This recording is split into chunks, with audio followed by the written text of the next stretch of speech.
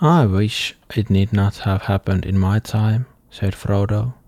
So do I, said Gandalf. And so do all who live to see such times.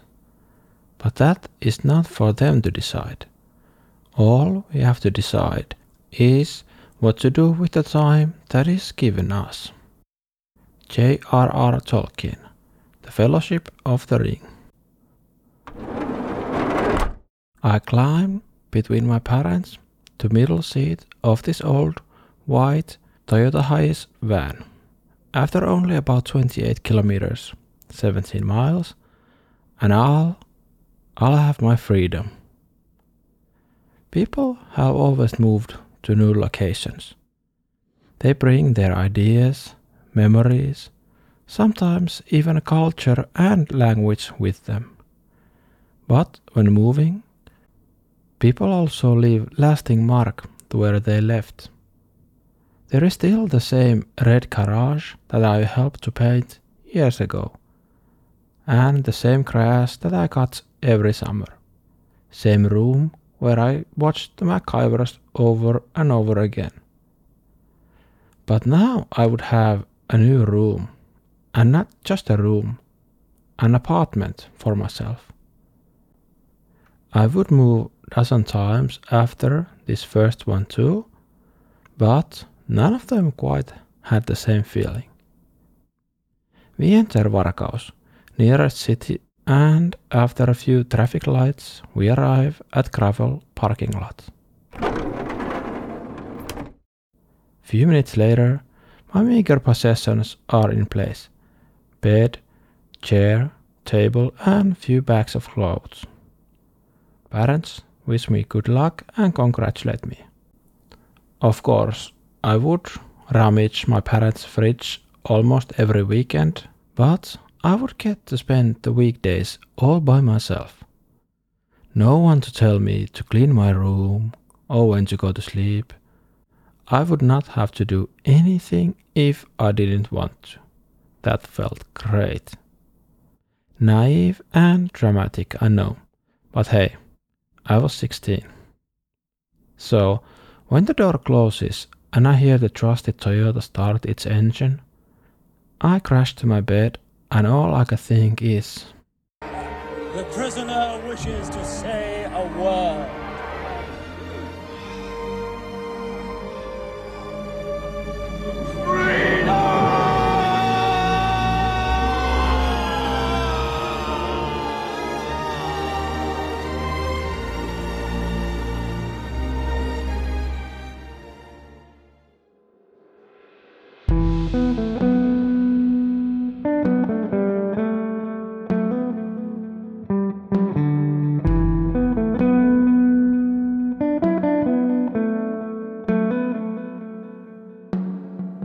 Welcome to the History of Finland podcast, episode 6, Migrations and Merovingians, Migraines.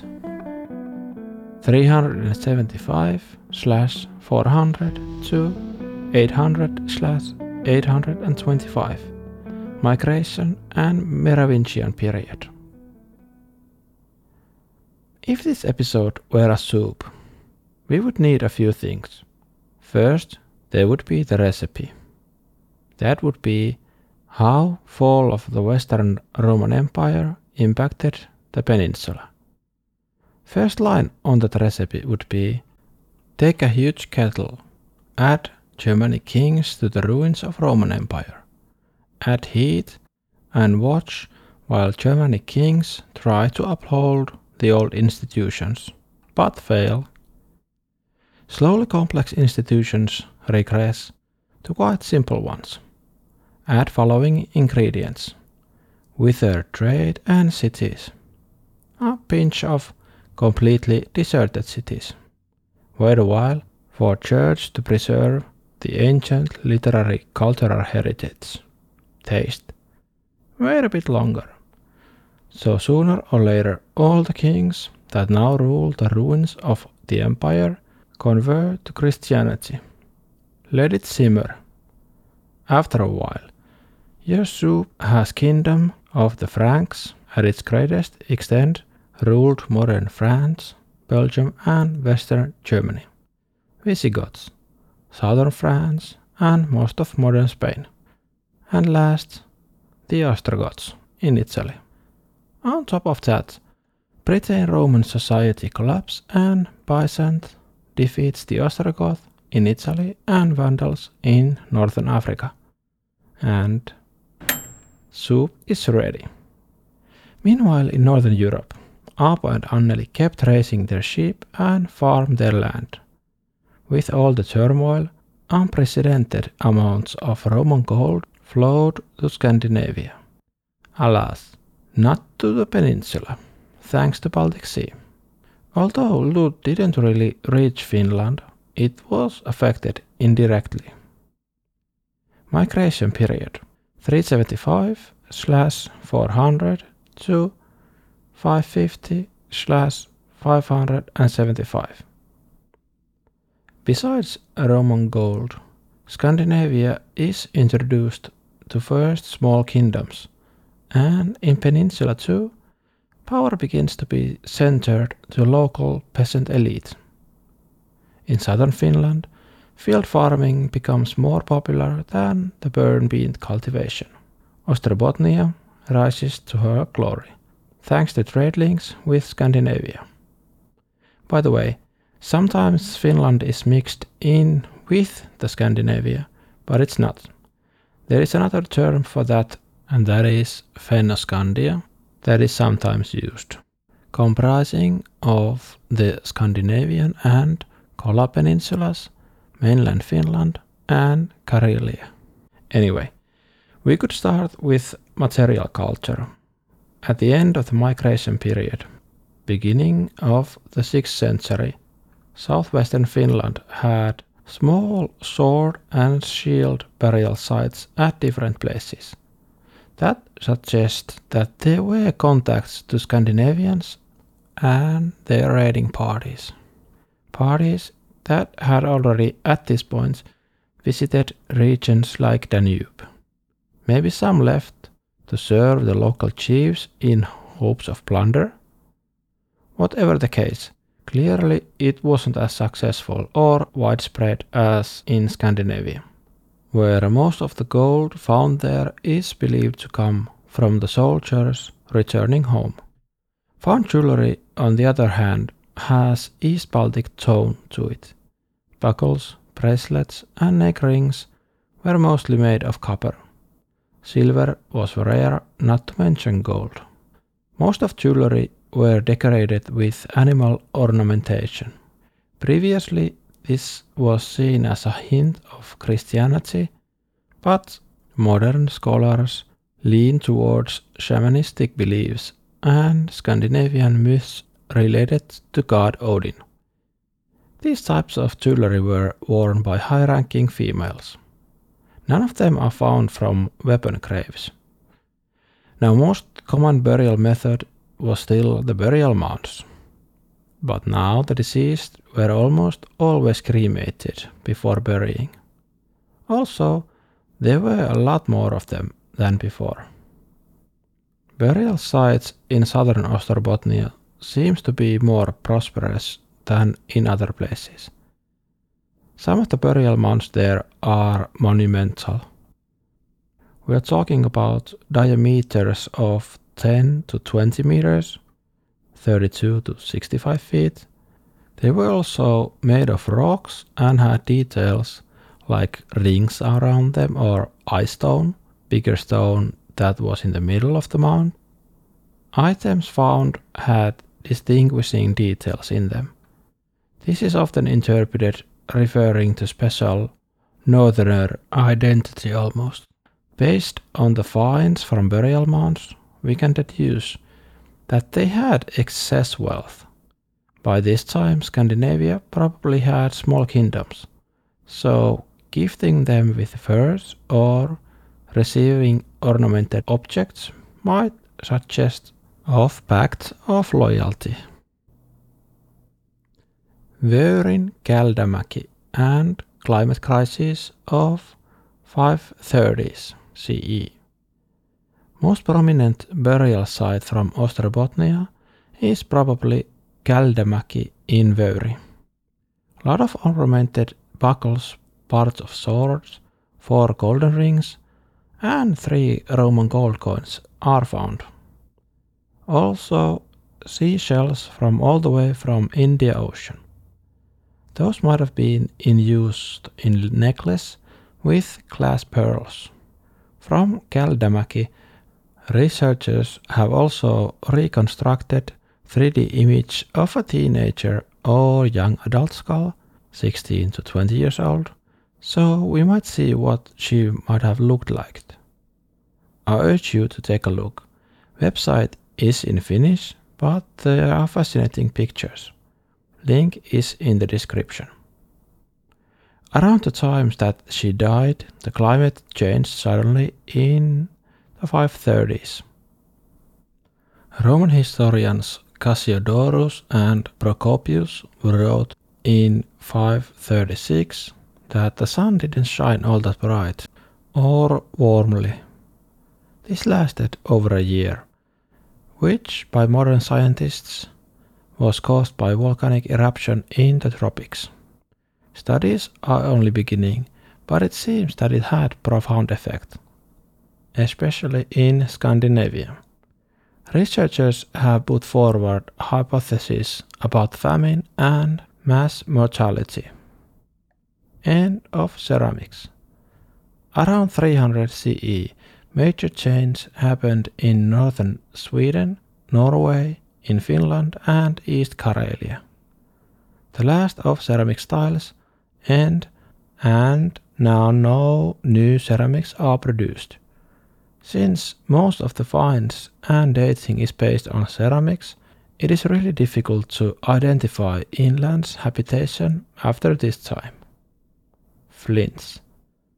Flints are a very important part of narrative of early and middle Iron Age. These stones are oval-shaped and they have cut in the middle, so they look a lot like vulva. They are used for igniting fires and sharpening weapons, but their shape suggests of fertility rites too. Earliest flints are possibly from pre-Roman Iron Age, but first dated ones from burial sites are from younger Roman Iron Age and migration period. They are found all over Finland and, curiously, from midst of slash and burn cultivation. Maybe they were sacrificed in water and in soil to bring good harvest. Similar finds have been made in Estonia. Flints tell us of another story too. Story about trade. Since most of the flints are made of quartzite, and this can mostly be found from eastern and northern Finland, maybe they conveyed or traded them to the farmers in southern Finland. Seems that the areas with burial sites and areas without burial site culture had more trade between them than rare metal finds imply. Merovingian period 550/575 to 800/825. Merovingian period refers to Merovingian family that ruled in Western Europe, the Frankish kingdom. Family was replaced already in 748, and they had for the longest time been puppet rulers before that. But this naming is used in Finland and in Norway, so we go with that. In Sweden, the period is called Vendel, after burial site in Uppland, but they refer to roughly the same time period. With new cities around North Sea brought sea trade, and with that came economic boom. In Finland, Merovingian period brings a lot more bronze imports, and also finally Finland has the means to start producing cat videos. Can't have farming without rats and mice. Can't have rats and mice eat and spoil your harvest. Need a cat. Also, a lot more burial sites, cremation cemeteries, especially in southern Finland. These started to replace burial mounds around 600 CE in southwestern coast. These were burial places that had the remains of the deceased and other remains related to the burial mixed over a large area. These were a huge hit, especially in inland in Satakunta, between southwestern Finland and Ostrobothnia. There it is, land, finally. It has been years since I last saw my wife and my daughter. I wonder how she has grown. I wonder what my wife will think about all the loot we bring. Well, I guess I really should be more worried about how the village will take the news of the new ideas for our rituals. The lands we've been and seen, they are so different. They don't burn their dead. Neither should we. From 500 CE onwards, Euraköylä area grew to be the most important habitation in Iron Age Finland. There they used ground burial, which was unique. All the other regions around them still used cremation cemeteries. Male bodies had lots of weapons, and female bodies had jewelry and clay and wooden containers. Probably food for afterlife. Now, why would these people differ so much from the rest of the peninsula? There are many great theories, but the most prominent one so far is that the warrior group visited the continental Europe and brought the new tradition and weapon styles with them. The area is in inland, so it is not likely that the new group would migrate to peninsula and settle straight to inland. Final answers are left open, but in the future, stable isotope analysis of the teeth of the deceased may provide new information. Euraköylä had connections to Middle Europe, since spear tips that are found, they come from Middle Europe and nothing similar has been found from Scandinavia. Merovingian period also saw the invention of Finnish angon spear that is modeled after the continental European angon. Finnish angon had spikes. The spikes were meant to pierce the enemy shield, and so the angon would get stuck, and probably bent on impact like a Roman pilum, but there is no definite evidence. No tests have been done to see if they bend or not. This would be a big deal, since that would make the spear unusable after impact. They wouldn't be able to throw them back at you. Both were meant to get stuck to the shields and so render the shields useless. Clan leaders.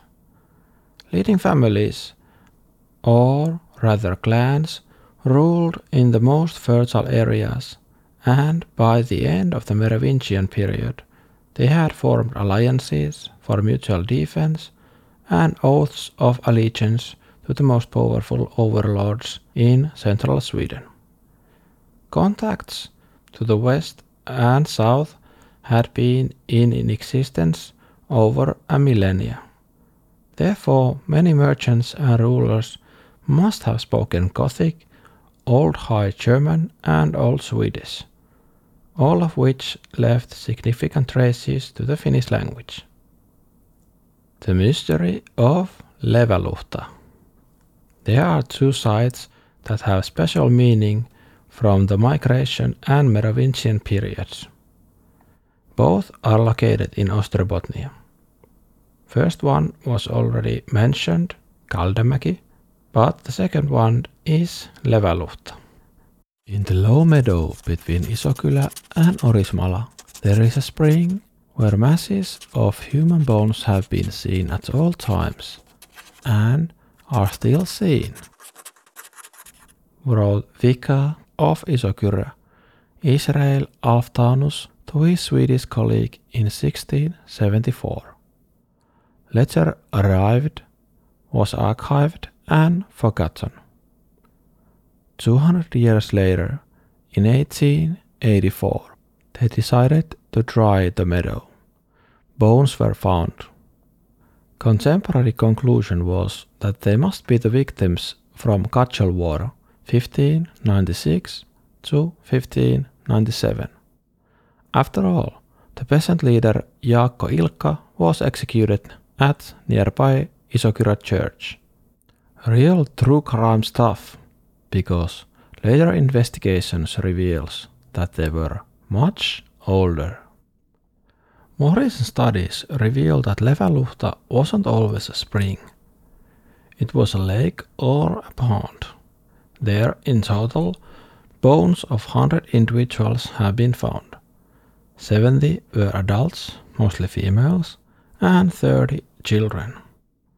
They were tied to the bottom so they wouldn't start to float. From their jewelry, we know that the Leväluhta has been in use from 400 to 700 CE, so from migration to the end of the Merovingian period. It has been suspected to be some sort of sacrificing place, resting place for the people who died in the war, or to some epidemic. Criminals, unwanted babies. Well, they weren't slaves, since they had precious items with them. Since 2010, multidisciplinary research group of University of Helsinki has tried to solve the mystery of Leväluhta. They now have article of the results in the Nature magazine. The project is a part of an extensive international study investigating the settlement and population history of Siberia. The part about the Leväluhta talks about DNA, and it seems that the victim's inheritance has a clear similarities with the modern Sami. This is the first physical evidence of Sami people so deep in the southern Finland. But why they were buried in this way and place is still a mystery. Come on, horsey! We have mentioned horses before in this podcast, but they don't appear in archaeological evidence properly until in Merovingian period. Of course, this is hardly the first time people had them, and most likely horse was known hundreds of years before. Since Peninsula didn't have roads, wagons were useless. Most likely horse was for riding and maybe to pull a sleigh. However they were used, they were small. Wither's height was only around 130 centimeters, 4.26 feet, and horses were not yet shoed in Iron Age. We have few scraps of evidence of saddle and stirrups from late Iron Age, 800/825 to 1200/300 CE. Well, thank you for tuning in. Next time we have something bit more special. First time we deviate a bit from our usual narrative, but I will give you a hint. It is also a Tom Cruise movie, of sorts. After that, we continue with Vikings. So, make sure to rate and review us, and if you have any questions, you can leave them on Twitter, Facebook, or send email to thehofpodcast@gmail.com.